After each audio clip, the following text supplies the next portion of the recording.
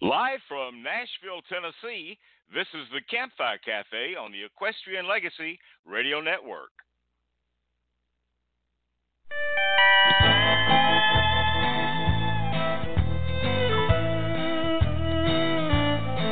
There was a strong wind blowing across the plains when we saddled up and headed out in the rain.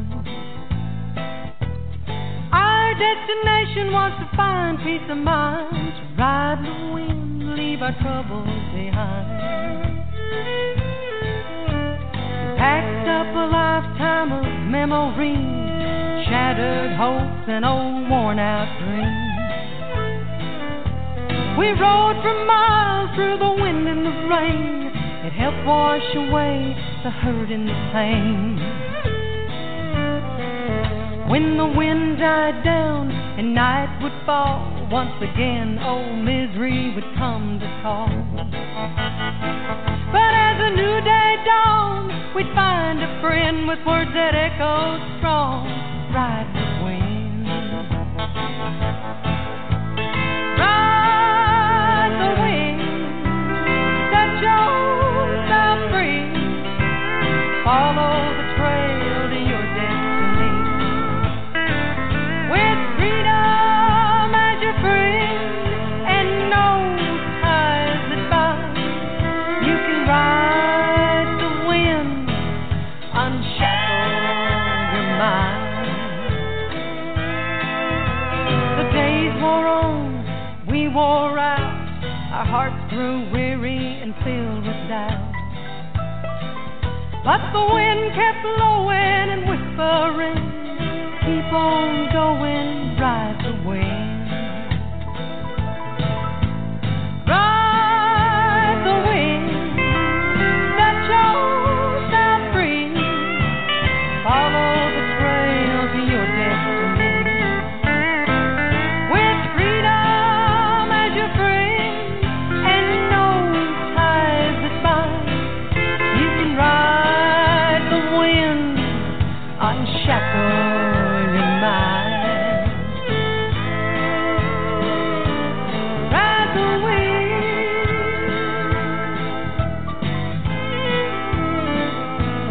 Ride the wind.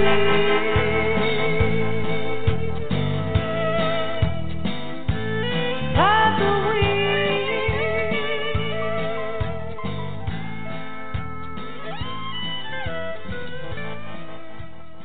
Ride the Wind, Dawn Anita, live from Nashville, Tennessee. I'm your host, Gary Holt, and joining me in Albuquerque, New Mexico is our co-host, Miss Bobbi Bell. Good morning, Bobbi.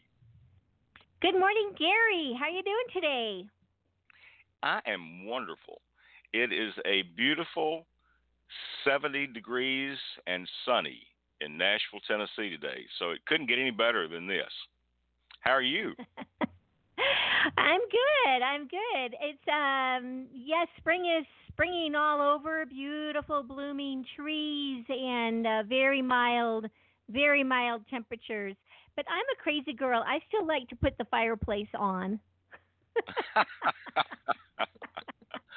Oh, just turn the air conditioner up and let it go. That'd be all right. That would be all right. But hey, I just got back from Road to the Horse this past weekend, and it was a wonderful event. Our friend Tootie Bland was there, and she puts that event on. They had a huge crowd, and it was so much fun to see old friends and meet some new friends.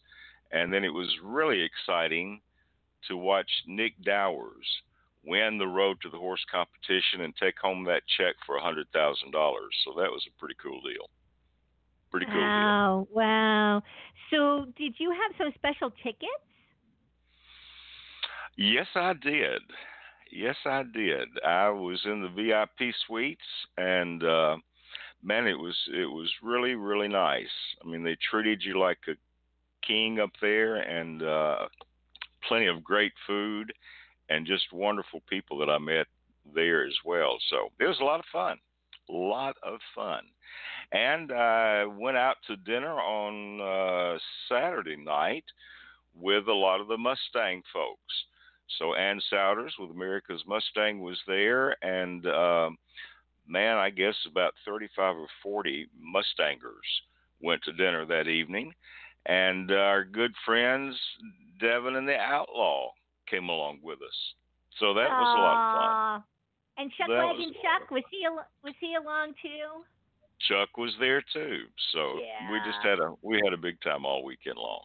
But we have a big time scheduled for the show today, and we have a fabulous guest to kick things off today. And then we have a very special guest that's going to be joining us on Saddle Up America. So I'm going to let you tell us who that is. Carin Mari is on the line. We'll be catching up with her and playing music from her brand new CD, Queen of the Mountain. And then Saddle Up America, Fred Woehl joins us. And we'll be talking Mustangs and burros. Yeah, we're going to be talking Mustangs with Fred, and we're going to be listening to some great music from Carin and visiting with her as well. But let's kind of kick things off with one of her songs from Queen of the Mountains. This is called Move Along Charlie, and when we come back, we'll be talking with Carin Mari on the Campfire Cafe on the Equestrian Legacy Radio Network.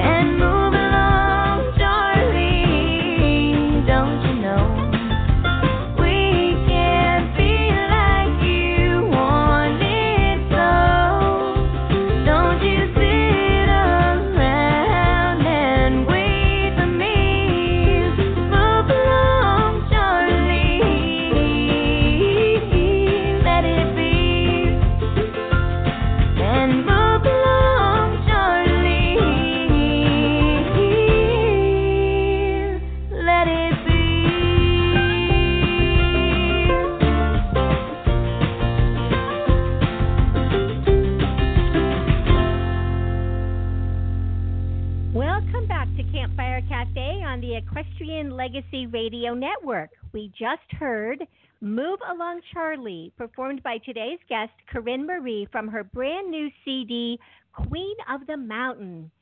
Inspired by the mountains of Colorado, where she was born and raised, Carin Mari is a songwriter from the heart who is passionate about playing her own brand of music. Country Americana music quickly became her passion summer of 2001 when dear friend and mentor Michael Martin Murphey suggested that she learn I Want to Be a Cowboy Sweetheart. Not a far stretch from her roots, the style of music fit her lifestyle perfectly since she was already an avid horseback rider and a love for the Western way of life. After years of continuing dedication, her talents as a guitarist, singer, and songwriter have won her numerous awards and performance opportunities. While pursuing her performing, songwriting, and recording dreams, she also earned a degree in commercial music, majoring in guitar and voice, and a degree in mass communication, leadership, and English. This multi-talented artist continues to pursue her dreams of sharing her stories every chance she gets. Today we are sharing music from her newest recording project, Queen of the Mountain. Please welcome to Campfire Cafe, Carin Mari. Welcome. Well, good morning. Thanks so much for having me. We're excited to have you back. Yeah, I was so excited when I got Gary's message. I love visiting with you both. Well, you are so kind to join us, and I've got to tell you, I love the CD. Queen of the Mountains is just a great, great CD, and we're going to share a lot of music from that. Yeah. So how many of you recorded this one in Nashville? How many albums have you done in Nashville now? Well, this is my third Nashville project. And we kind of took a different approach this time, and I was really excited about how it turned out. Well, I'm excited. It's kind of interesting because you've been on the show. I guess we had you on the first time about 4 years ago, maybe 5 years ago, and it's amazing. Yeah, it's amazing to watch the growth, and there's quite a bit of difference between Queen of the Mountains and Rambling Daughter, which was your last CD. So how does it feel to be growing as a writer and a performer? Honestly, I'm really just excited about it. You know, it's kind of what you strive for as an artist, is just to keep growing and try to find something new, a new way to record or a new way to sing or a new way to write. And so I worked really hard on this new album to kind of try and find the inner artist, you know, and I was really excited about Rambling Daughter because that was my first big Nashville project as far as being fully produced and new music, but this one just really feels like me, and so I'm excited to see where it goes and what comes next and all that good stuff. Well, it's a great CD, and I tell you what's hard is when you sit down and you try to pick out 5 or 6 songs to share with our audience today because they're all so stinking good. And he's so funny. It makes me so happy. You just you go back and you listen. Yeah, you go back and listen and say, "Oh man, that one is so good. I need to play that." And then you think, "Well, I can't play all of them." But anyway, some great stuff. So, who worked with you on this project? Who were some of the musicians? Bobbi and Chris Rodriguez were the producers, and basically there's a few add-ons in there, but basically it was the three of us that put this album together. We had Sean Richardson come in and play mandolin on a few tracks, and I guess upright bass player, but for the most part we all just kind of got together, and I mean I played acoustic guitar on all the tracks and the 6-string banjo, and then Bobbi played all the percussion and little sound effects here and there, and Chris did all the fun bass work, and you know, all the crazy things you hear on there are Chris. So he is a great mind, great artist, and so I was so thankful to have them produce this because I think, you know, we're all friends, and so it kind of led to something different, trying new things. So how did you go about selecting the songs for the CD? Well, honestly, they put all of that in my hands, and so I had a few songs that didn't make the cut for Rambling Daughter that I'd saved because I knew they were needed later, and so I wrote the title track, Queen of the Mountains, for a friend of mine, and they all kind of just started to fall into place after that. It was like, this is kind of a neat idea, and so I picked all from probably had 20 new songs that I wanted to pick from, and so I kind of just based them all on the mountain feel, you know, what kind of went with what was the song before, you know, and then the one cover song that I did, Diamond Doe, was actually selected by popular demand. It's a song that I play with Michael Martin Murphey when we tour, and so everybody seems to love that. And so that was simply a gift to my dedicated fans, I guess. Yeah, well, that's a great song. That was written by Stephanie Davis, and that's a cool song, and we'll get to that a little bit later in the show. But right now, I want to play another song. This is the first song on the CD. It's called Night and Day. And when we come back, we're going to talk more with Carin Mari today on the Campfire Cafe.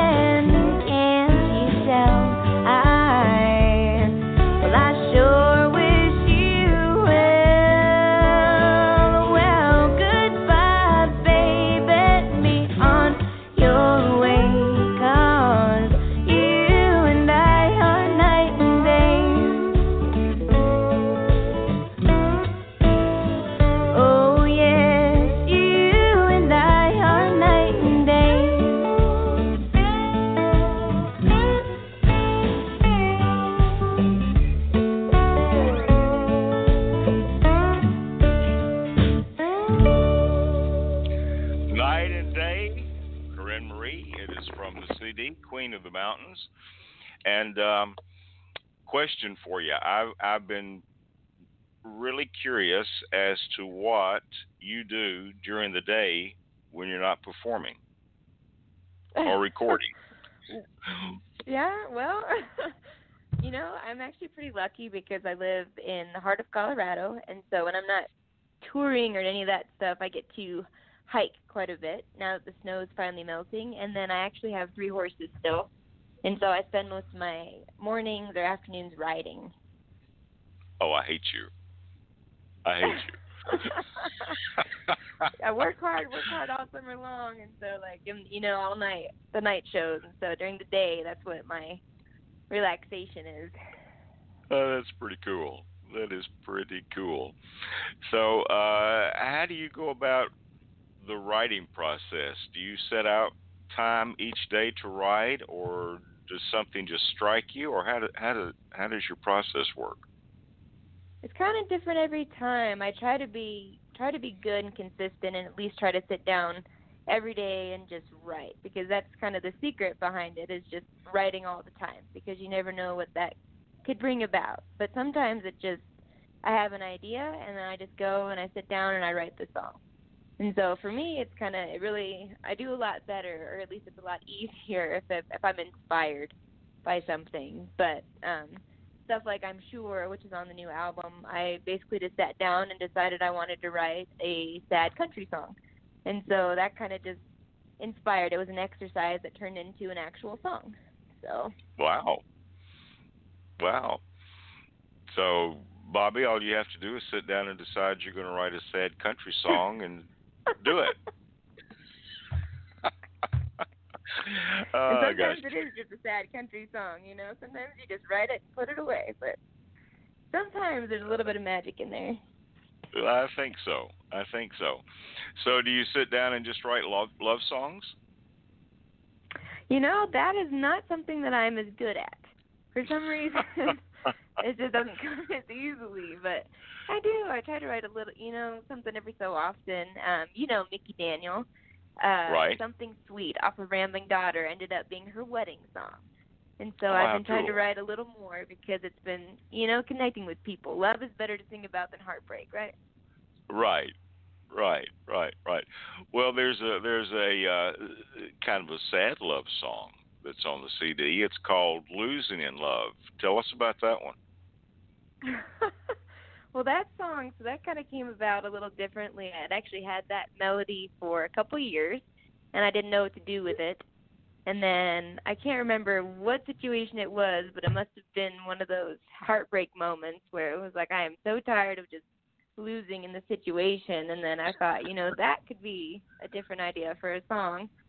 And so I just kind of sat down and a little moody, and just kind of wrote that one. I don't really have much of an explanation, you know. You kind of pull on all the different situations when your heart gets broke, and you kind of just pile them all together and get all those feelings going, and hopefully something good comes out of it, and then you just kind of are a little thankful for those heartbreaks. Oh, gosh. Well, here's a great heartbreak song. It's called Losing in Love. It's from the CD, Queen of the Mountains, and we'll come back and talk with Carin in just a moment.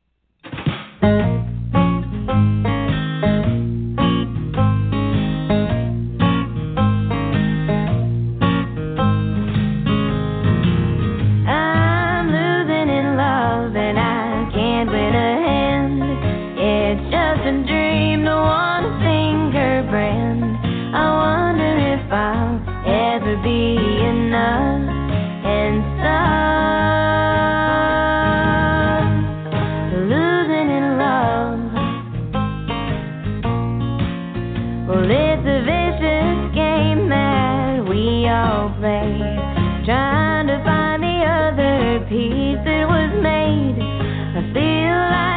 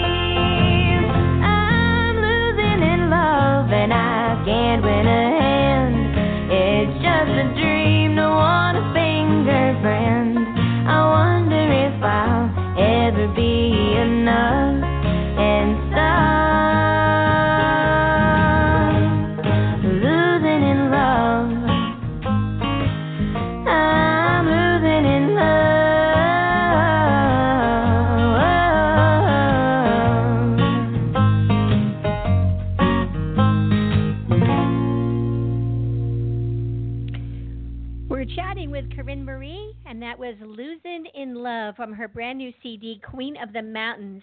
Carin, you've had some amazing opportunities over the last several years as you pursued your dreams, and one of them was standing and performing on the Ryman Auditorium stage. You want to tell a little bit about what that experience was like? Oh, that was probably one of my all-time favorite experiences, just because it's kind of what you hope for, that someday I'll get to stand on stage at the Opry, and then, to stand at the Ryman was just unbelievable for me. I was during the Texaco Country Showdown, and so it was even more fun. My family got to come, and so it was really great to be able to share that with them. It's kind of, I remember that there's some pictures that keep popping up from that time, and I just remember walking out on stage and thinking that I've got this. This is nothing, and then it kind of hit. I just remember my poor legs wouldn't stop shaking. It was like, really? I could be in trouble now. Well, you seem to be totally at ease and in control when you watch the YouTube video of it. I love to watch that that piece, and I wondered, what was going through your mind, and then how did it feel when you walked off it? Were you so weak-kneed you had trouble getting off the stage? I think I just remember walking off, and I was so excited because I was done. I could breathe again. I was like, I just remember feeling just so amazing because I'd worked so hard, and I got to play one of my songs on stage at the Ryman, and then when I got off, all I wanted to do was hug my parents because, I did it. I didn't joke. And you, Michael Martin Murphy, as you mentioned, has been a tremendous mentor, and I guess you were very young when you first met. How did you meet each other? Well, it's kind of a crazy story. We've been talking about it a lot lately. We have actually been going to see Michael. My parents have been fans of his forever. And so we used to go to Westfest when I was just a baby, and we'd always, go to every event that he had. And I'd met him at the National Western Stock Show probably when I was about 6 or 7, and I got to shake his hand. And I remember just thinking I would love to, just get to talk to this man. And so sure enough, a few years later, he opened a singing cowboy ranch in Nathrop, Colorado. And my mom was on a board for a theater here, and Michael jumped on that as well. And so they got to meet, and my dad brought us kids down to actually get to meet him, sit down with him. He brought his guitar, and a friend of mine had introduced us and said that I was a singer. And at the time, I was doing mostly community theater. And so he had suggested that I learn to sing "I Want to Be a Cowboy Sweetheart." And if I did, I could come sing at his cowboy ranch. And so I basically went home and found the song and learned it and went out 4th of July, 2001. And just went right up to him, got past security, got past the gates, everything, and made it backstage. And just went right up to him and tapped him on the shoulder and said, "Mr. Murphy, I am here to sing my song." And we've kind of just been really good friends ever since then. What a story. What a story. Are there some other, do you have on a bucket list some performers you would love to share a stage with or meet that you haven't had a chance to yet? Oh, that's kind of a hard question because there's so many greats. One that I wish that would never happen, obviously. John Denver is one of my favorite songwriters, and so it was always a dream to get to meet him, and unfortunately that was not in my lifetime. But going forward, I would love to meet Miranda Lambert or Shania Twain. I've always been a Shania Twain fan. But, you never know. You speak it out there to the universe, and you never know what can happen. Yeah, you never know. I know I got to meet Crystal Gale, and I actually got to share the stage with Susie Boggess many years ago, and she's always been one of my favorites. So yeah, I'm just thankful for the opportunities that I have had, and I'm hoping there'll be many more to come. Yeah, I was going to ask, what artists do you listen to now? Oh, I listen to a little bit of everything. I really like Casey Musgraves. I remember meeting her years and years ago at the Winfield Music Festival, and she and I were kind of on the same playing field. She had a red cowboy hat, and I had a pink one, and so right. We bonded over that. And so I've always loved her music.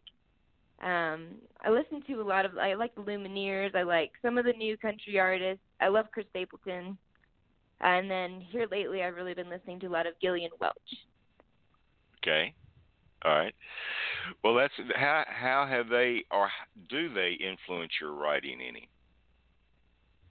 You know, I like to just listen to how they construct songs because it kind of helps me think about it a different way, because sometimes there's a better way to say something. And so I think they all have a different approach. I like Gillian Welch's approach just because it's so different. It's so unique, and then Chris Stapleton is just kind of a lyrical genius.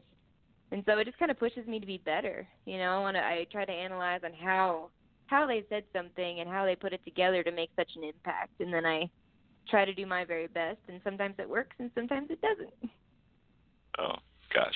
Well, here's a song that worked, and I really enjoyed this one. It's one called Shot Me Down. And let's take a listen to that, come back, and talk more with Carin Mari in just a moment on the Campfire Cafe.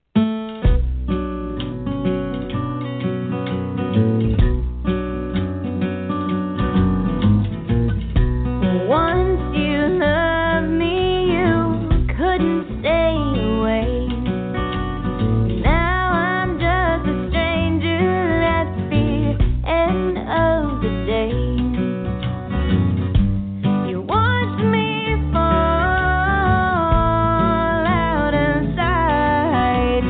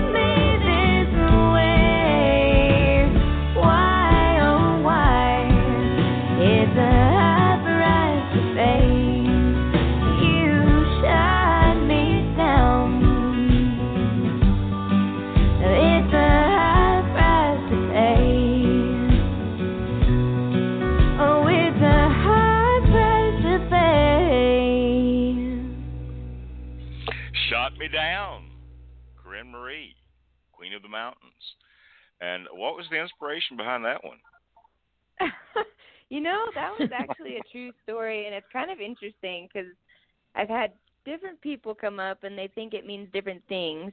And some people think it's just a rejection song, but the truth behind the song is that my aunt actually was shot a few years ago. Her husband came home and just, I guess, lost it, if you will, and tried to shoot her, or yes, he did. He shot her in the shoulder and then set their house on fire, and it was a pretty traumatic experience at the time, and I had debated for a long time if I should write a song about it or not because it moved me so, and it worked out because she's perfectly fine. She recovered beautifully and is now living elsewhere, and the husband is where he belongs, and so I asked my dad if it would be okay if I wrote about it, and he thought it was, sometimes, unfortunately, that's something that happens, and so he thought it'd be more powerful if I did write about it and share that story.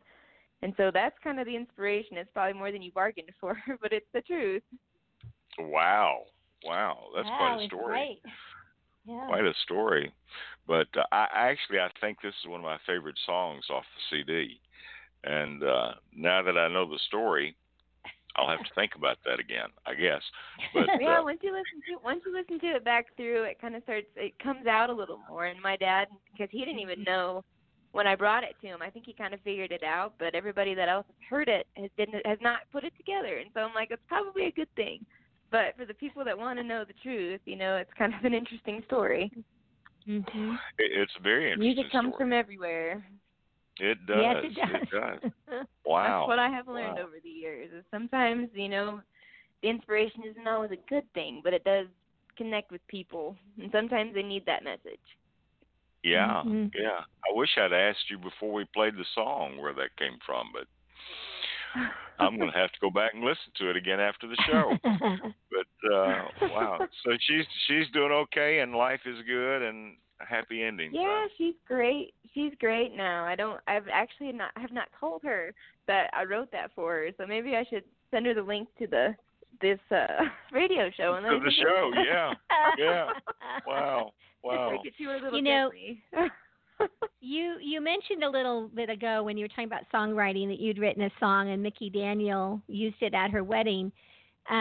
We got to see Mickey and her husband when they came to the IWMA conference back in November, and Mickey was on a songwriting panel. It was so interesting because she talked about when she looks back at some of the music she wrote when she was younger, she has a sort of different feel about it today. And she never gets rid of anything. If a song isn't done or doesn't feel, that it's recordable, she puts it in a manila envelope. And she just puts it away. What do you do with those songs that you've been working on that you think maybe aren't ready? How do you keep track of them for potential future use? I put everything in a box. And I probably have about 5 or 6 boxes full of stuff. And some of them are written in notebooks. Some of them are on receipts. Some of them on napkins. Like, it's just ideas that I've had. And sometimes, they don't go anywhere. And I firmly believe, maybe it's just not time for that song. And so I keep every single thing, every idea. It's gotten a little easier now with these great devices we have. And so right.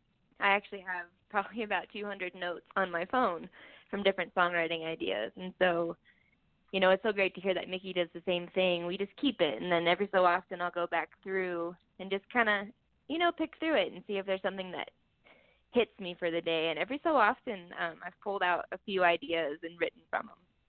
So it's always good for anybody out there that's a writer. It's always good to keep it. You never know when it's time. Right. Absolutely.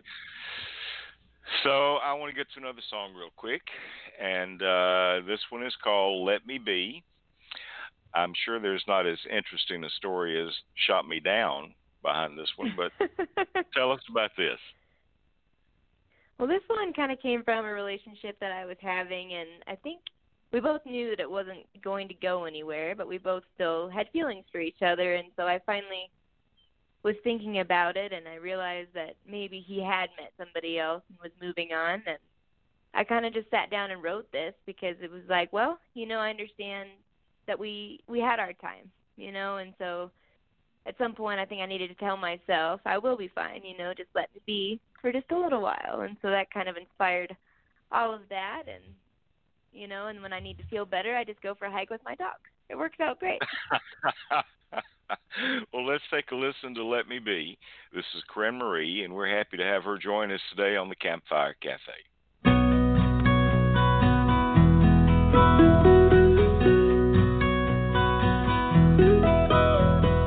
You don't understand what it's like to hold your hand when you don't really care like you used to.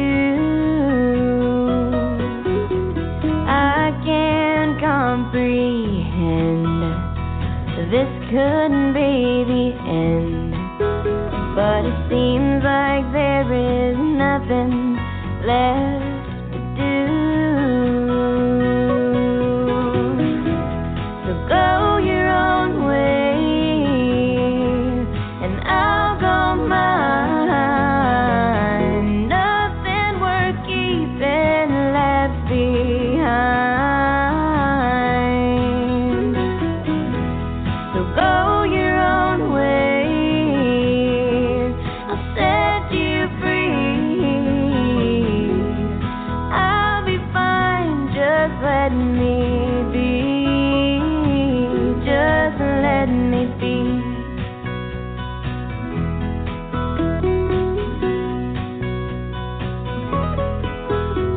I won't miss you much. I don't need your empty touch, 'cause you don't really see me anymore.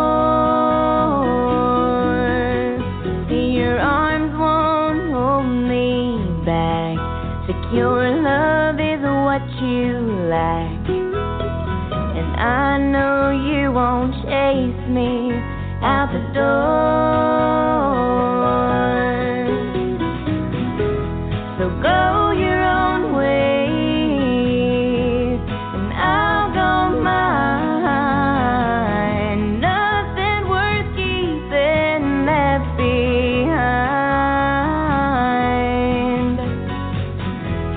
So go your own way, I'll set you free. I'll be fine, just let me be. Just let me be. Oh, oh, oh, go your own way, and I'll go mine. Nothing worth keeping left behind. Oh, go your own way, I'll set you free. I'll be fine, just let me be. Just let me be.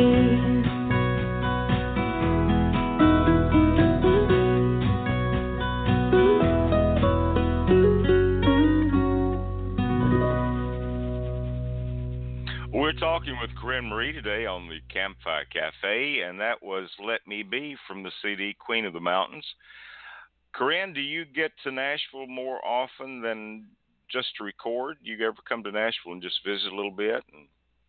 I'm hoping to come this year and visit a little more. Now that I've made some more friends out there and some more contacts, I'm really hoping to get out there. Years past, I've just been so busy. We work all summer long. So hopefully in the future I'll be able to come at least 2 to 3 times a year. Oh, that'd be great. That'd be great. Right now, Tin Pan South is going on, and they've got, I think, something like 400 singer-songwriters that are performing on about 90 different stages, 10 different venues. Wow. And yeah, that'd be a fun thing to come and be part of. But yeah, I actually got to go to that a few years ago with Michael. He Yeah. was, I can't remember where they had him playing, but I got to go, and that's such a great thing to be a part of. Yeah, yeah. Have you ever gotten to perform any in Nashville while you were down at Third and Lindsay, or maybe the Bluebird, or any of those venues? The only place I've actually gotten to sing in Nashville was the Ryman. So hopefully wow. that's on my list of things to do this year is come out and play in Nashville a little bit. So would you like to do the Opry? Oh my goodness, I would love to. I went backstage when Michael was there. I was out recording my new album, and Murph was playing at the Opry, and so I got to go backstage for the first time and hang out. And so it was like, I'm determined. Like, this is going to be me one of these days. Well, it should be. It should be. You're certainly talented enough. You're certainly talented enough. Thank you. So, where are you performing now? What's on your agenda? Well, I'm headed to Santa Clarita, California in a couple weeks for their Cowboy Festival out there. And then I will be here in Colorado most of summer playing at Elk Mountain Ranch and with Michael Murphy at the Bitter Creek Cowboy show. We do a dinner chuck wagon kind of deal, and West Fest is going on as well. So I'll be in the Rocky Mountains most of the summer, which I'm really excited about. Good place to be during the summer. Good place to be during the summer. So come visit us. Yeah, I'd love to do that. Would love to do that. Well, I want to get to another song. This one is called The Diamond O. This is the only song that you really had not written, and this was one that was written by Stephanie Davis. You said this was one that was by popular demand? Yeah, so it sounds like a Christmas song, but we've kind of made it into an everyday song. Murph just loves this. It's actually what I sing on the Christmas tour, and I sang it all summer long, and that's basically what everybody wanted was this song recorded, and so I thought I'd give back a little bit and record it. Well, it is a great song. You do a terrific job with it. It's called The Diamond O, and we'll be back and talk with Carin some more in just a moment on the Campfire Cafe.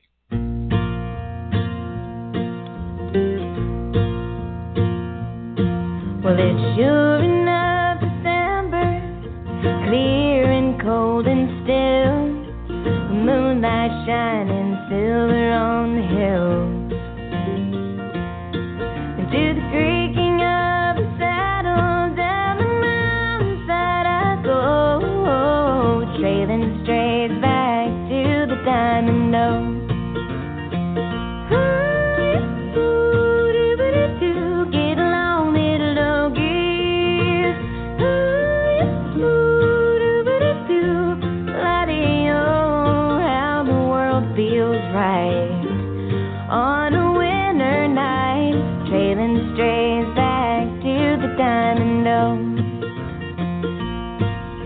Winding down the canyon, oh, Rony puffs and steam, snow lies heavy on the evergreens.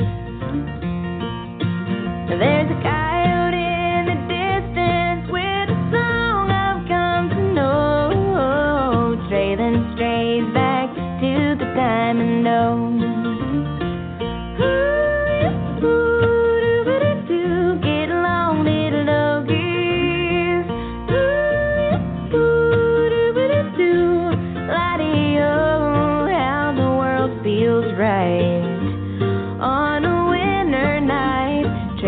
Straight back to the diamond O.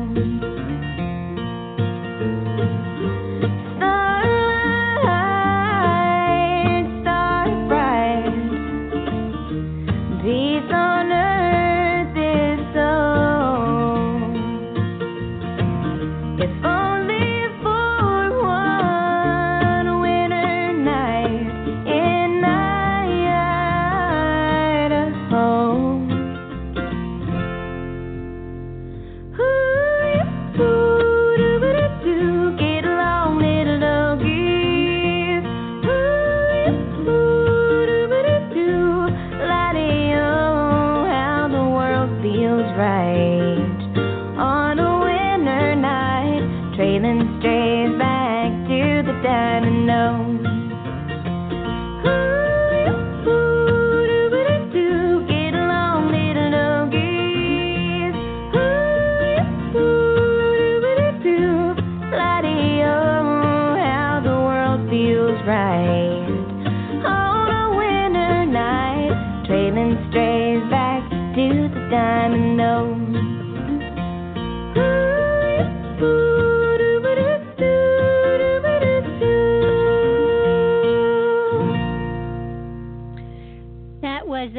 track from the new CD, Queen of the Mountains. Queen of the Mountains. Performed and written and performed by our guest today, Carin Mari. Bobbi, we want to make sure. Bobbi, that was the Diamond Yeah. O. That was what the did Diamond I just say? O. Oh, Queen Diamond O. I'm sorry. Yeah, you're getting ahead of us. Oh my gosh, I'm so glad you paid we'll get attention. You need more coffee this morning. Yeah. Oh, I need another cup of coffee. I am so sorry. There you go. It's live radio, right? Right. So we do want to know how people can buy the CD as well as all of the others. You have so much wonderful music to offer. Why don't you steer us to your website where they can also get your schedule and such? Okay, well, I mean, my website is carinmarimusic.com, and so all my albums and some T-shirts and hats are available off of there. You can also, for those out there that no longer do the actual CD, you can go to iTunes or Spotify, any of the music outlets, and it's available on there. So be sure to follow me on social media. That's kind of the biggest help you can give us right now as independent artists, is liking our posts and following anywhere you know that we have a media presence. That's perfect. I've been kind of posting on Facebook throughout the whole show today with announcing each track and a great picture of you. So, yeah, I'm sorry. I'll have to was go check it out afterwards. Yeah. I was just posting instead of speaking. Well, no do-overs. It's live radio, but that's okay. That's all right. Well, Carin, you are always... It does. That's live. That's the joy of live radio, so that's pretty cool. But you are always so much fun to have on the show. And maybe when you come and visit Nashville the next time, you can give me a holler and we can get together and have some coffee or something. I'd love to actually meet you. I will do that. That would be a lot of fun. Great. That would be a lot of fun. So do you have anything? I know this CD has just come out. I think February 14th was when the CD came out. Yeah. But do you have a hard time because I released an album of heartbreak on Valentine's Day, but but that's not really inappropriate. Valentine's Day is a hard day for lots of folks. So I think that was actually I think that was actually smart marketing on your part. Kudos to you for that. Good stuff. Yeah. Well, anyway, it's a great CD, and I'm going to suggest that you get the CD, the entire CD. You don't want to just get a download because the whole CD is fabulous. And again, I had a hard time selecting songs for the show. But, Carin, you are wonderful. Look forward to having you back again with us on the Campfire Cafe and sharing your music again. And we're going to close out this segment with Queen of the Mountains. And it's the title cut from the CD, Queen of the Mountains. And, Carin, we look forward to having you back. Please give me a call when you come into Nashville. Thank you so much. Love to meet you. I will. I appreciate you both so much. All right. And we'll see you in Santa Clarita. Yeah, I look forward to it. All right. This is Queen of the Mountains. It's from the CD by the same name. This is Carin Mari. And we'll be back in just a moment on the Campfire Cafe.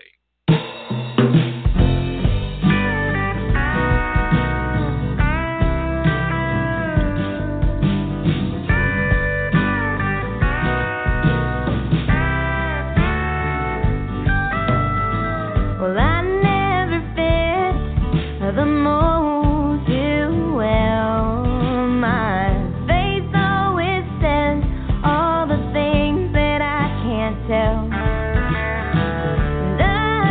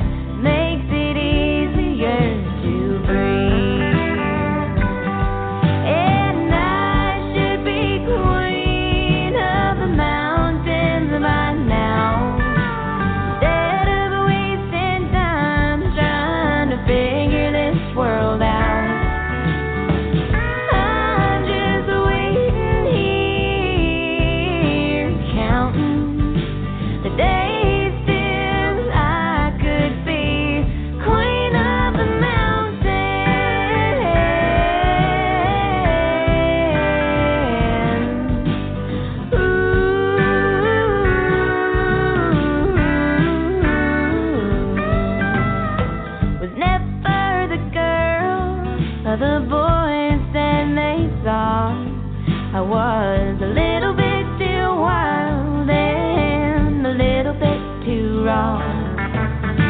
But too many secrets in this heart of mine.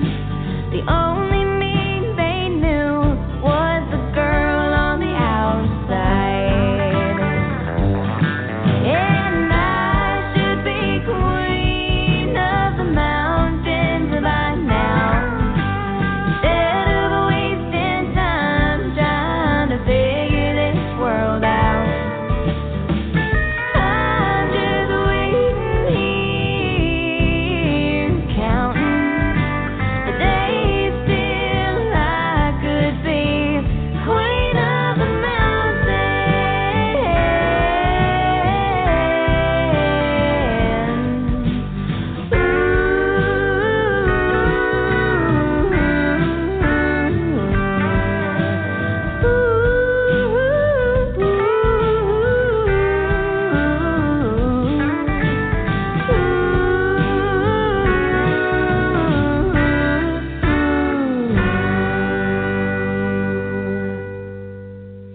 From Nashville, Tennessee, it's time now for Saddle Up America on the Equestrian Legacy Radio Network. And when we come back, we'll be visiting with Fred Woehl today on Saddle Up America.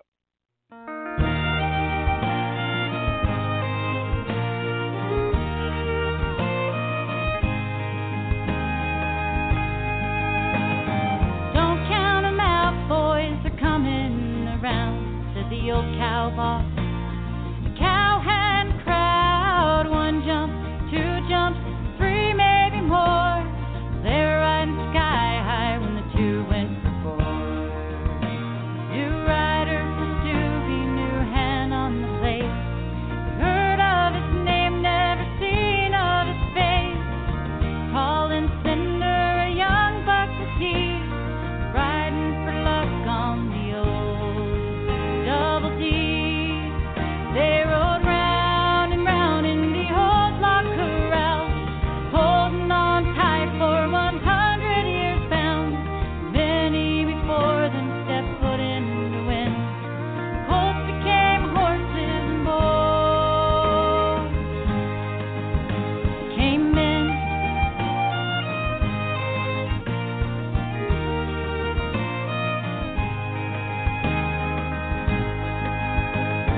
Just close enough to see that rider's face. They waited, they watched, matched every pace, waiting to see if his luck would prevail. They watched with intent the old wooden rail. They rode round and round in the old log corral, holding on tight for 100 years bound. Many before them stepped foot in the wind. Colts became horses and boys came men. With boots stuck deep in the stirrups, they rode, one hand on the rope, one digging for gold. Round and round they did run like the wind, the goats from the past riding thin.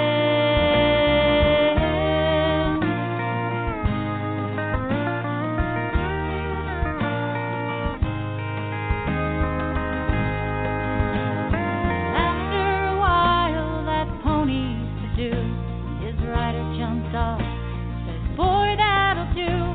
He patted his neck with a give and a try. They left there that day, look in their eyes.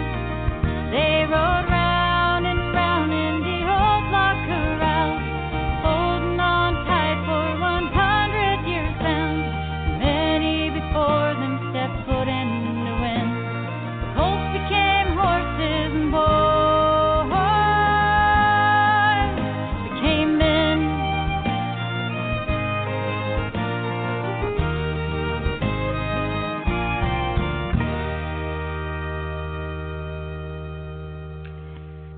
Our guest on Saddle Up America is Fred Woehl, who serves as chairman on the BLM National Wild Horse and Burro Advisory Board. And I like this quote of his about Mustangs. Mustangs have taught me more about horses and myself than anything else I have ever done. Patience, prayer, body language, understanding, not taking things personal, creative thinking, different perspectives. If more people understood the true reward and could grasp the real meaning, no Mustang would ever want for a home. Hailing from Boone County, Arkansas, Fred is bringing his brand of horse sense to Washington. Please welcome to Saddle Up America, Chairman of the BLM National Wild Horse and Burro Advisory Board, Fred Woehl. Welcome, Fred. Well, thank you so much. Thank you so much. You make me blush, and it's an honor for me to be here today. Hey, Fred. Hey, Gary. How you doing, my friend? I'm doing well. It's a beautiful day here in the Ozarks. It's a little cloudy, but it's about 65 degrees. We've had a string of beautiful days, and it's a good day to be alive. You know, I've always said any morning you wake up without a face full of dirt's going to be a good day, and so these days are really good. Yeah, Fred, I have a friend that – go ahead, Bobbi. No, go ahead. I was just going to say, Fred, my dad used to say something very similar about being on the right side of the grass. You know, it's a good day. Any day you're on the right side of the grass. That's true. That is very, very true. That's very, very true. Boys, Miss Bobbi and Gary, I really appreciate you having me here today because we got some very good news, very unique stuff going on with the wild horses that I need to share with y'all. Well, we're looking forward to that. But, Fred, for folks that are tuning in, and I know a lot of people are interested in this show today, but before you share the good news, why don't you give us a little bit of the statistics about how many Mustangs maybe are in holding facilities today and how many are out on the open ranges? Okay, well, currently BLM is in the process of looking for more long-term holding pastures. Right now, we've got maybe a little bit close to, maybe a little bit over 50,000 horses in long-term holding. These are pastures. Some of the biggest pastures we have is in the state of Oklahoma, and these are horses that are too old to be adopted or had something where they couldn't be adopted like that, and we put them in there. We also have 3 what we call eco sanctuaries where people can actually get out there and visit with these horses. We've got a really good one in Wyoming. Matter of fact, we have 2 of them in Wyoming, and we have one in Kansas. And so these are places you can go online and get where they are and do that. Now, what we have on the range right now, they have determined that the range can handle about 27,000 horses. Currently on the range, we got just a little under 90,000. We have almost 3 to 1. Wow. And to bring that in a little bit into perspective, if I put 2 horses in your front yard and didn't feed them, didn't water them, how long could they live? Well, that's kind of the situation we have out there right now, is that the pastures are not very good because they've just been eaten down, and they've had a major drought the past couple of years. They don't have a drought this year; they have a snow problem, but it's just one of those things that we have to learn how to manage it, and that's what we're trying to do. Well, the numbers are astounding, and of course, you do your part to help these Mustangs get adopted. Mustang Heritage Foundation does their part to help these Mustangs get adopted, and there's some other organizations that are working to do that as well. But it's really hard to try to adopt out 140,000 horses, isn't it?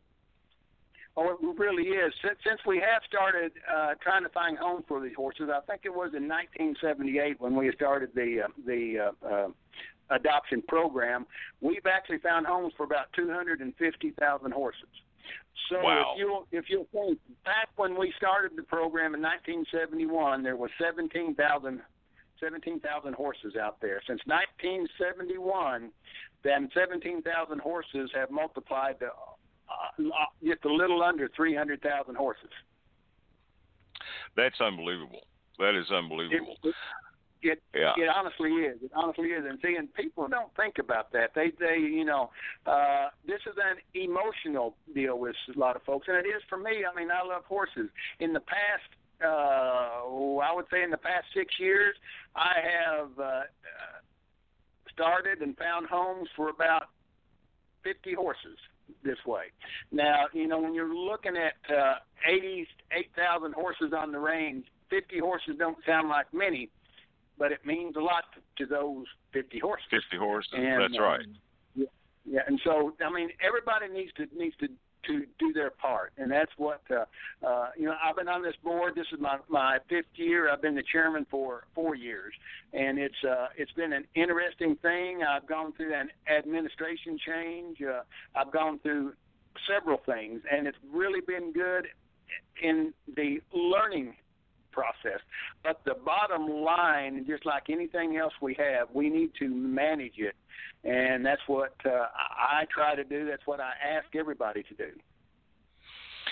Fred, talk a little bit about range management, because the wild horses are really feral, aren't they? They're not native. They are a feral species. Well, right. And when you think about this is what people don't really understand, is that we have had the impact. The human race have had impact on these horses since they have been here.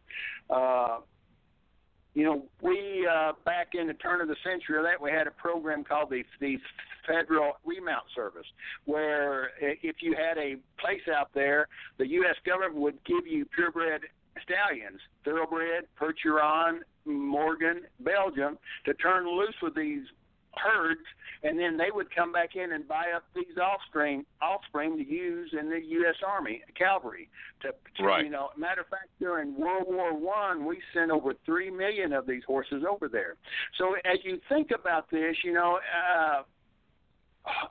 these horses have had a lot of influence by man, and there really isn't, even though it sounds romantic and it sounds something very, unique and all this, you're correct, Gary. There is no actually wild horses out there. They are all feral horses.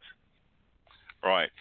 And the other point that I guess we'd like to point out early on is that the wild horses have to share the rangeland with cattle and other native species that are out there. So it's not just the wild horses that are on all of this pasture land across the United States, because they're having to share that land, and it has to be managed.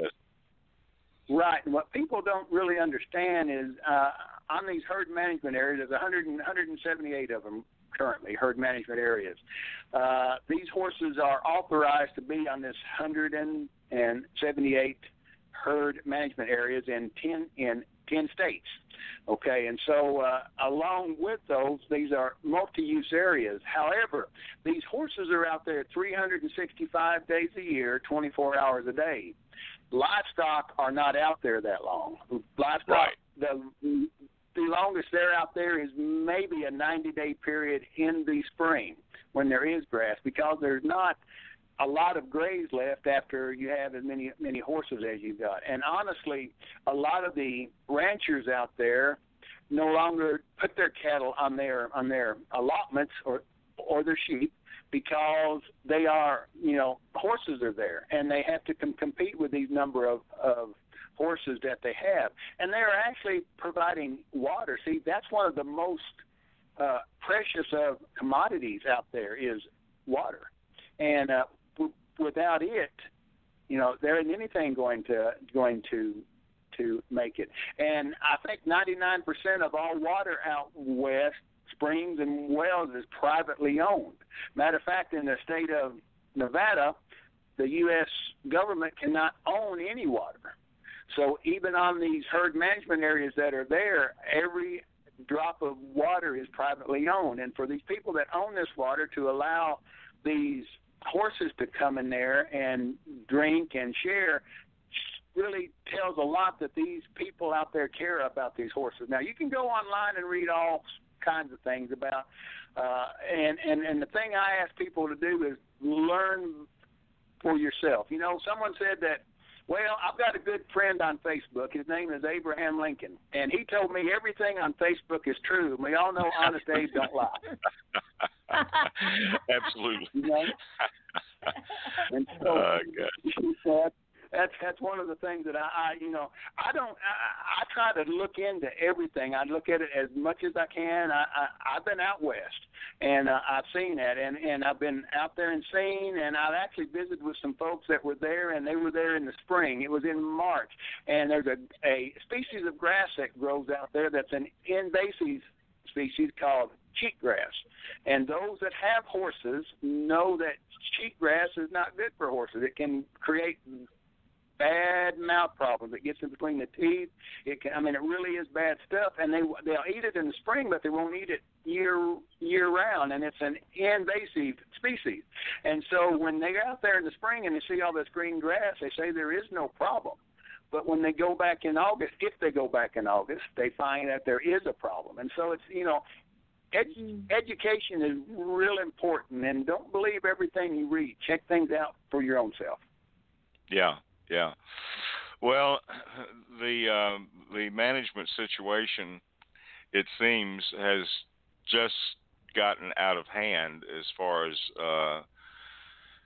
the number of horses that are in holding facilities, and then, of course, the number of horses that are on the range. And these horses on the range can actually starve to death, and they can actually die of thirst out there, can't they? Correct. I mean, I was out there last year, and I looked, and the water sources were dry. They were actually pawing. I was in the state of Utah, and and these horses, they travel long distances. But where I was at in Utah, right around about 2 hours from Salt Lake, there was grass up in the mountains. You could actually see it, but it was too far away from water for these horses to go, and so they gathered around water. And so where they was at, there wasn't anything for them to eat. And the first thing that they want to do is some people like to haul these horses hay. Well, once you start doing that, you just can't do it for a day or two and then quit. And so that's part of the problems that we have. And we have to be a complete manage of the whole thing, and that's sometimes hard to do. But if we don't manage it, Mother Nature will, and that's a really hard thing to take if you love horses. Right.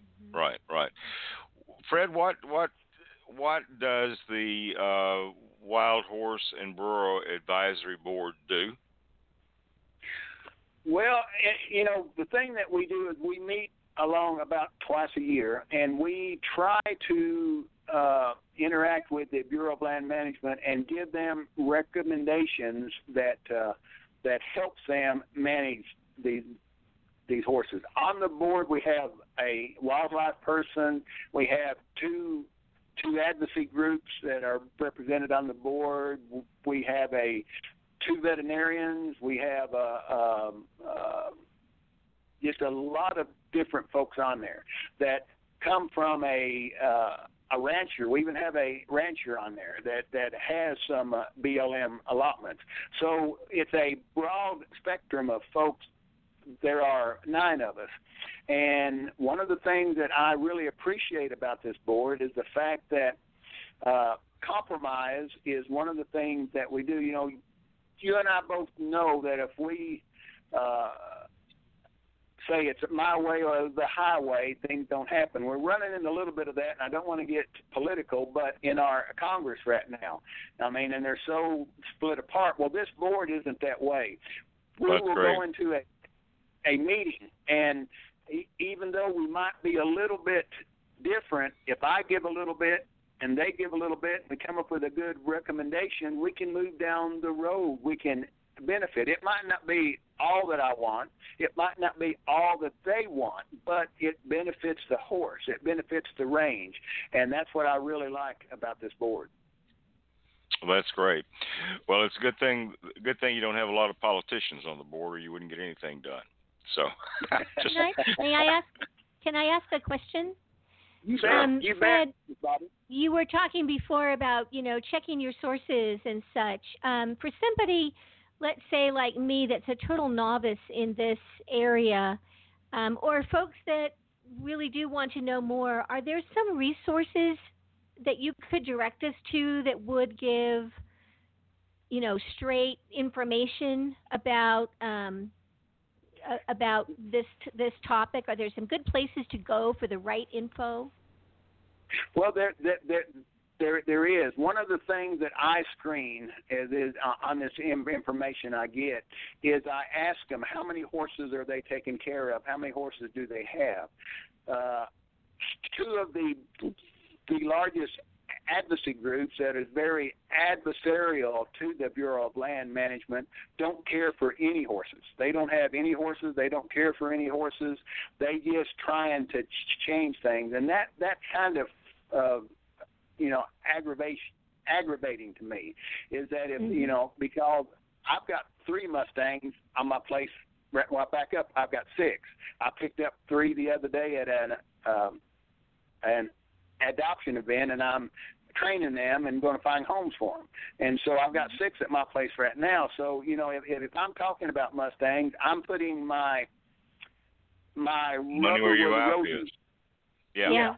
And so like that, the BLM website is really, really good. They have been over backwards, and they, the first instinct, a lot of people say, well, they're going to be one way or the other. They aren't. They're very, very honest and straight, and they don't try to slant anything one way or the other. You just find the facts on the BLM website, and you can make up your own mind on what you want to do. There's a few other things that you can go. I mean, there are some. I mean, Ben Masters has just got through with a film that is on, and it really does a good job of talking about it, about the horses, and so it's really, really good, and you can look that up on the web too. Google Ben Masters, and it's there. And it really does. It makes things the way you understand it, but it's just educate yourself. I mean, I don't want to try to influence folks on other websites, if you know what I mean, because but BLM has a good website.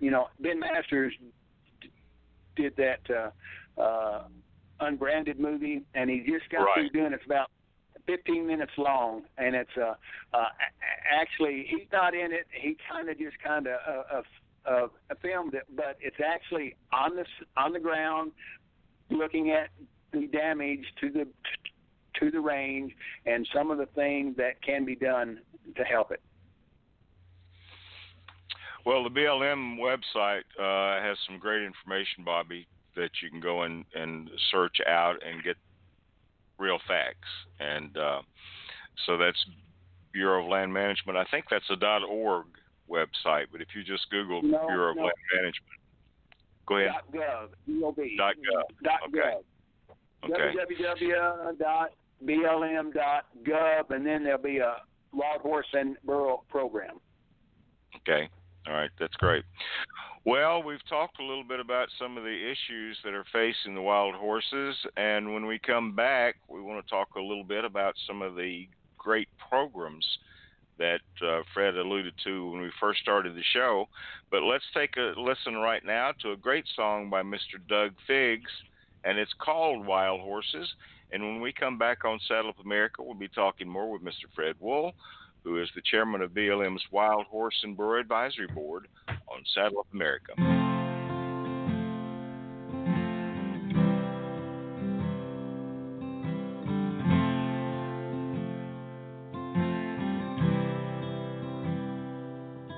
They were brought here by the Spaniards 400 years ago. Fine horses in a strange new world so very far from home. Some would break free, and they called them Los Mustangs. In this wild and rugged land they did roam, and they called them Los Mustangs.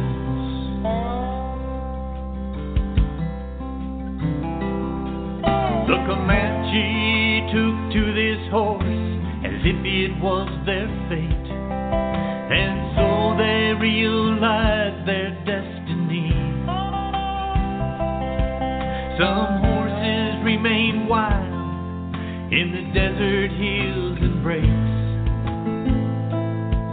and today the Mustang still runs proud and free. The Mustang still runs proud and free. So run, wild horses, run, a través de las quebradas, for the setting of the sun. Spanish blood still in their veins, the legacy lives on. Oh, run, wild horses, run.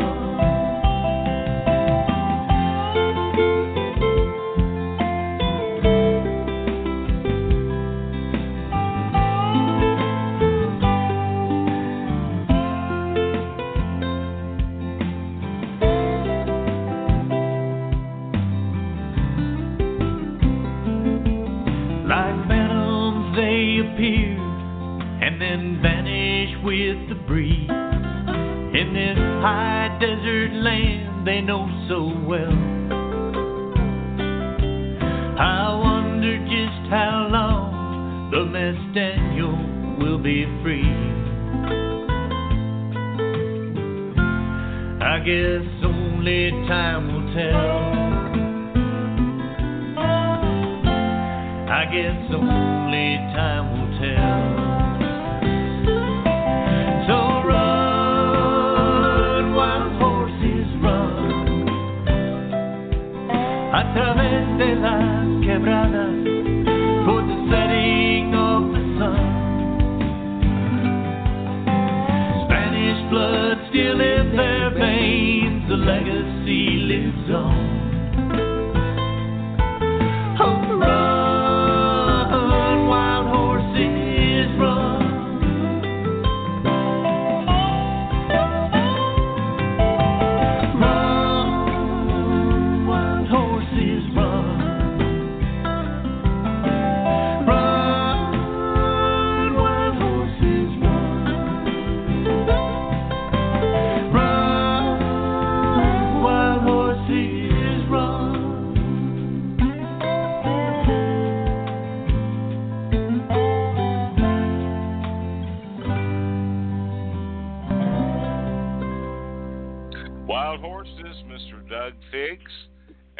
On Saddle Up America, and we're talking with our good friend Mr. Fred Woehl, who is the chairman of BLM's Wild Horse and Burro Advisory Board.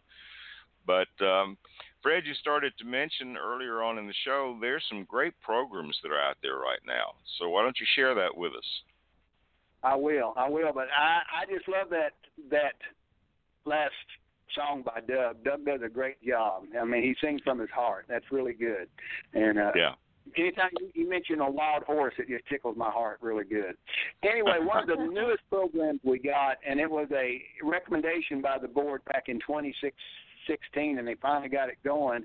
We have an adoption incentive program where if you adopt one of these horses, you can get $1,000.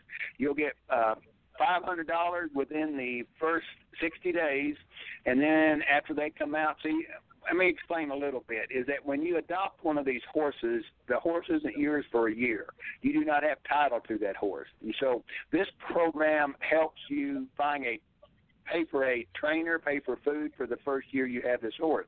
Anyway, you get $500 within the first 60 days, and then at the end of the year when they come out and do an inspection of your horse to make sure that it's being taken care of and all this, you get the other $500, and it's really a good program, and it really does help. It's kind of like what we have is we call it a tip program with Mustang Heritage, where we have these trainers that will take a Mustang and get him started, get him where you can catch him, you can put a halter on him, you can pick up all 4 feet, you can load him in a trailer, or her, or the mare, and so you can adopt that horse, and he's already going real good. Well, part of this program here goes along hand in hand with that. If you have somebody who is capable of doing this their own selves, why not pay them, if you will, the same thing as what we pay other people to do it? And so it's just one of those things that work, and it's really done good. They, I checked with them this morning on adoptions that they had, and they had 38 horses there Friday. They adopted out all 38 of them, and they went back and picked up some more and brought them and adopted over 3/4 of them the next day. So it's really having an impact on horses. It's really having an impact on these horses. And so it's really a good program. It's doing an outstanding job. It's only been going on now for about 2 weeks, and it's like everything else. Anytime you do something new, there might be a hitch or two, but it's one of those things that we have to go through. And and there's been a lot of talk on the internet about it. We have a lot of negative folks out there, but I answered one the other day. I said I would rather 99 horses find a good home than have 100 horses not have a home. Right.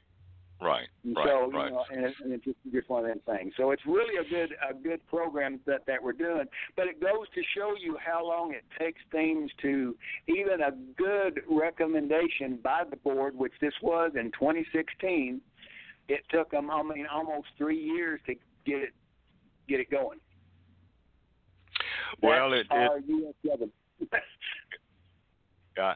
Well, it looks like an excellent program, and again, I know that there's some folks that are concerned about the folks that are adopting, if they'll do what they're supposed to do, and I'd say probably 97% of those people, or 98 or 99% of those people, will do the program like they're supposed to, and then you'll always have somebody that won't. But I think that's a great incentive for people to take these horses. Brad, how much does it cost to keep a wild Mustang in captivity? If we're in a short-term pasture, which is where these horses that we are adopting out come from, it costs an average of $5 a day, and maybe now it's close to $5.50 a day. And so it's that adds up. That's where a large portion of our budget goes. The BLM budget. Now, the horses out on the long-term pastures, they cost anywhere from $1.60 a day to just a little under $2 a day. So it's it really helps. I mean, and a lot of folks worry about these long-term pastures, but boy, they're really good. I mean, they have grass, they have water, they're cared for. But what people don't really understand, if you're looking at one horse in long-term pasture, and you put that horse in there when it's 8 years old, and that horse lives until it's 25, that's a total of 17 years, okay? And it's costing right at $5 times 365 days. I'm just going to make it easy, about $1,800 a year. If you take 17 years times $1,800, that's how much it's costing us to have that horse. And so us doing $1,000 either through a tip trainer or through this here incentive program is saving the U.S. government lots and lots of money. Yeah. Well, and it finds homes for the horses, which is what you really want. You want to find great homes for the horses. So it's exciting stuff. I have another question. Yes, Bobbi. Fred, when I was reading a little bit about you, and you did mention that you just picked up a couple of Mustangs the other day, you have a horse named Blue. Is that right? That goes. Yes, ma'am. Has been trained to do all kinds of things. Can you tell us a little bit about, what these horses can do with proper training? And I was kind of excited to hear about you and Blue. well, Blue is a very special horse. He is from Adobe Town in Wyoming, and a matter of fact, 2 of the horses I'm working with is from his herd, and so that's why I wanted to get them. But these horses can do anything you ask. As a matter of fact, the number 1 dressage horse last year that got an award for doing it was a Mustang. Blue has been all over the United States. He's been in nursing homes. He's been in schools. I mean, he's just been, I even took him in the 3rd floor of a hospital once. I don't think I'll do that again. It ain't that he didn't handle it well. He did, but the people at the hospital wasn't real pleased with me. I imagine. That's all right. But he has been all over the place, and he's really been a great ambassador, and it's really good. But these horses can do anything. They're not limited. They are, and the thing that I get excited about is if you go Mustang, you won't go back. I mean, it's one of those things, and that's just what it is. I have a good friend. Her name is Ann Souter, and she is totally convinced that these Mustangs are the greatest thing since sliced bread. I mean, she just loves them to death, and she goes everywhere. She works for the Mustang Heritage Foundation, and she gets. I mean, you spend any time with her at all, and you get kind of. Okay, and I've heard about it, but she just loves them that much. She's really good. She's a hoot. She's one of my dearest friends, but she is a hoot, let me tell you. But that's the thing about these Mustangs is that they're a little bit different to work with. One of the things that I like to tell people is that when you go by, or let's say you have a mare and you're going to go breed this mare, you go out and you look at stallions. You don't look at the wildest, toughest, meanest stallion to breed your mare to because you think you're going to pass that on. But in the wild, where these horses are, that's what breeds the mares, is the meanest, toughest, strongest stallion that is there. And so when these horses have that in their background, you have to train them just a tad bit different. They are very acute to any body language in that, and you don't have to. I mean, but once they turn the corner, they're just. I mean, they're great. They're great, and they're just incredible. And that's the thing that I really enjoy about them. And I try to help as many people as I can with these horses, and they are really something that you can just. I mean, they're just great. They're just great. If you're like me, a non-equestrian, but you are moved by the situation and understand the power of the horse, are there ways to get involved, either with fundraising or volunteering, or how can somebody that really can't take care of a horse get involved in this cause? Well, see, there's lots of folks out there that. Well, let me be brutally honest about this, and this is one of the things that Gary knows me very, very, very, very well about this stuff, and I'm just going to share something with you. Be very careful about rescues because, in my opinion, and this is me, I'll take these horses in. I have rescued several that people have gotten, and I've brought them home, and I've worked with them, and if somebody comes to me and say, hey, I'd like to have a horse, they are free to take that horse. If they promise me they'll give that horse a good home, I don't charge them anything. I don't do anything. I mean, and there are a bunch of folks like that around that actually helps out on this, and you just need to just ask around your local area and help them. And again, my key question, if anybody ever asks me for money, is how many horses are you caring for? Right. And if they say, "Oh, I'm not caring for any, I just want the government to do what they're supposed to do," I don't give them a dime.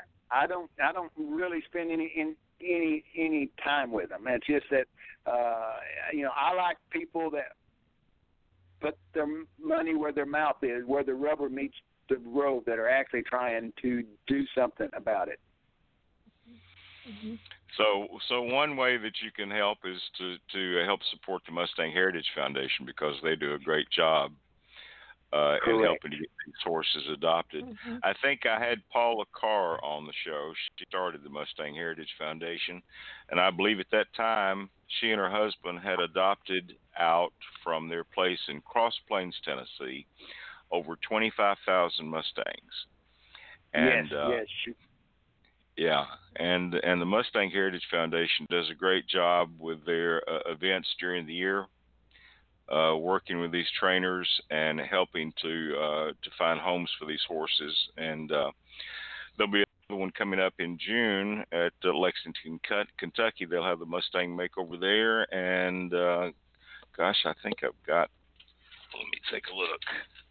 Let me take a look and see what I've got here. Okay. Well, let me talk a little bit about them while you're looking for that. If anybody out there really wants to learn about the horses and learn what they can do and see how they can be trained and all that, these Mustang Heritage events are invaluable, because you'll have 50 to 60 trainers there that has gone through, and it's one of those things to where, I always liken it unto this. If I ask Miss Bobbi how to bake a cake, she's going to say you take a bowl and you put the flour in first, and you put the egg in next, and you put the milk in. Well, when I make a cake, I put the eggs in first, then I put the milk in, then I maybe put the flour in, but the end result, I still have a cake. You know what I mean? And so you'll have all these things, and you can learn so much, and you can watch these horses, how much they have done, and Mustang Heritage has done a great job. They have grown too. They have changed things up a little bit to where they try to. And I don't mean this in a negative fashion, but I went to a Mustang Heritage event early on, and they couldn't load horses in the trailer, and I helped them put these horses in a trailer, because they did not. That you won't see that now. You go to a Mustang Heritage Foundation event, and those horses that they use, they have got a foundation on them that will carry them through anything that you want them to do.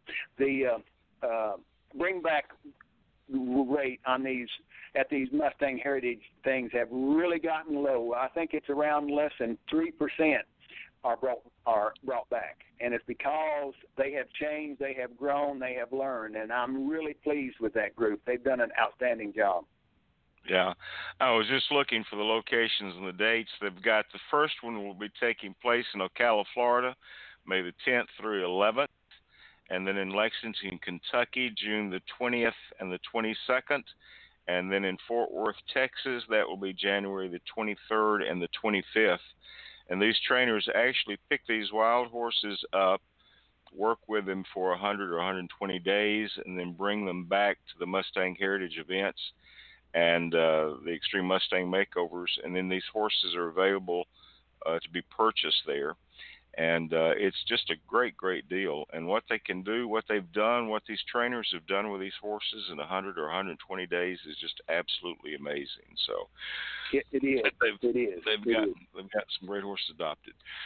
Well, Fred, it is so interesting, this Mustang situation, and of course it's an emotional thing for a lot of folks, but as you guys had mentioned earlier, get some good information on what's the true story about the Mustangs. Yeah. And then if you cannot handle a Mustang at your place, then look for a place like the Mustang Heritage Foundation and some other sources where they actually are working with these horses and helping to get them adopted. One of the cool things is the different programs that they have right now with prisoners that are working with these Mustangs.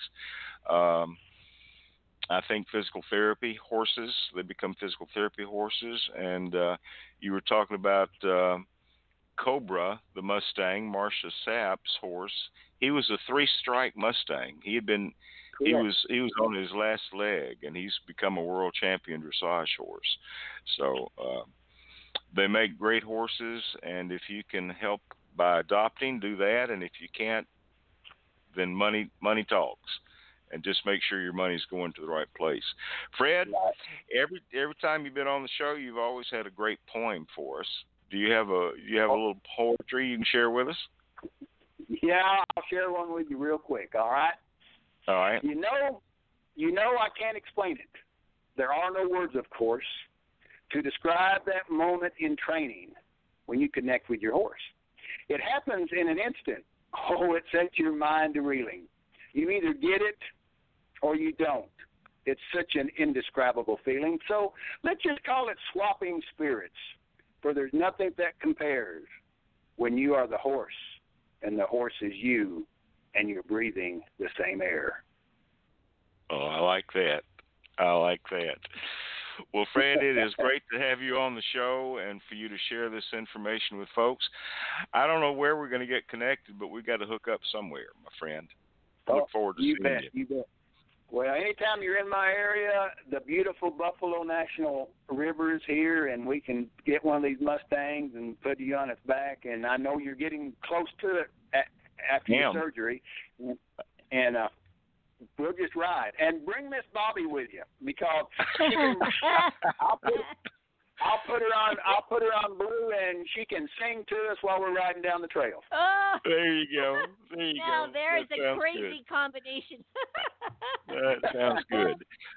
Well, Fred, thanks so much. We appreciate you, my friend. Thank you for being with us today. Well, thank you so much for asking me. And if anybody out there has any questions, you can go to the BLM website, or you can email me at prtfred@gmail. PRT, Paul Robert Tom, prtfred@gmail, and I'll try to answer any questions that you have. All right, that's great. Well, Fred, thank you so much, my friend. Look forward to talking to you soon. All right, bye-bye. Thank you. Thank you. Bobbi, been a good show today. Oh, how much fun was that? Carin Mari and Fred Woehl. Wow, what a wonderful morning. Well, she is a talented young lady and a great singer-songwriter, and she's grown so much over the years, and look forward to having her back with us again. And then Fred is just a jewel, and he's done so much to help these Mustangs and continues to do that, and then giving him his time as chairman of BLM's Wild Horse and Burro Advisory Board, and we can't tell Fred how much we appreciate that. But anyway, it's been a fun show. I hope our audience has enjoyed it. Do you have any closing thoughts for us today, Bobbi? You know what? I'm flat-footed. I actually do not. But I would like to say that this has been a wonderful month. Can you believe it? Gary, March is completed on our schedule.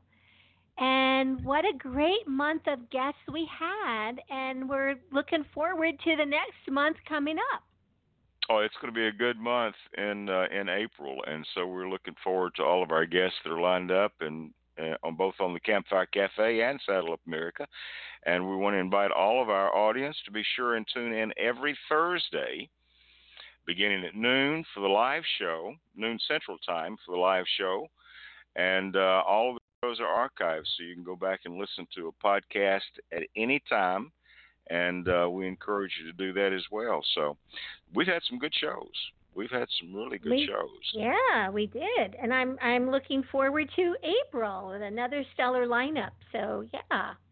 It's going to be good. So I'll just throw this out. We start out with Claudia Nygaard on the Campfire Cafe and Backcountry Horsemen of America next week.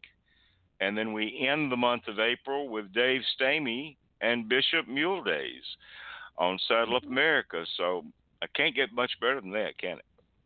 Nope, although I'm sure we'll top it in May somehow. But April is sure looking good. It looks good. It looks good. Well, again, thank you for listening today, and we're going to close the show out with a great song by Jill and Alan Kirkham. It's one called All the Pretty Little Horses, and we thank you for listening to Equestrian Legacy Radio.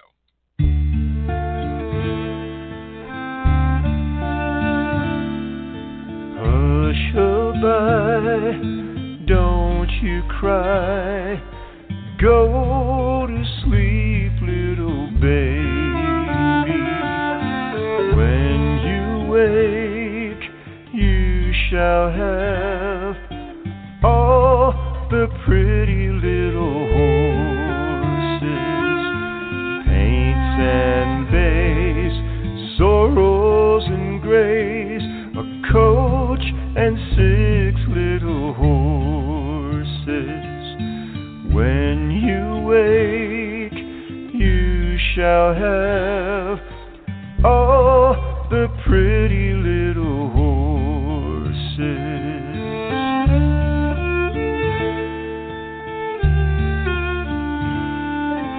In your bed, Mama said, baby's riding up to dreamland. One by one, they've begun to dance and prance for little baby. Buckskins and bays, dapples and grays, a coach and 6 little horses. When you wake, you shall have all the pretty little horses.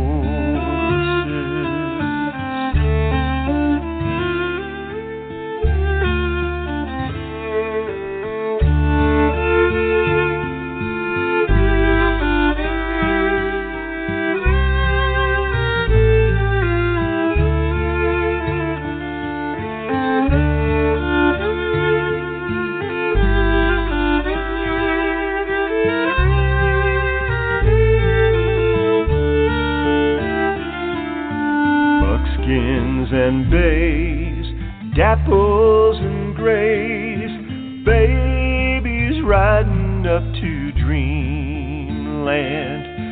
When you wake, you shall have all the pretty little horses.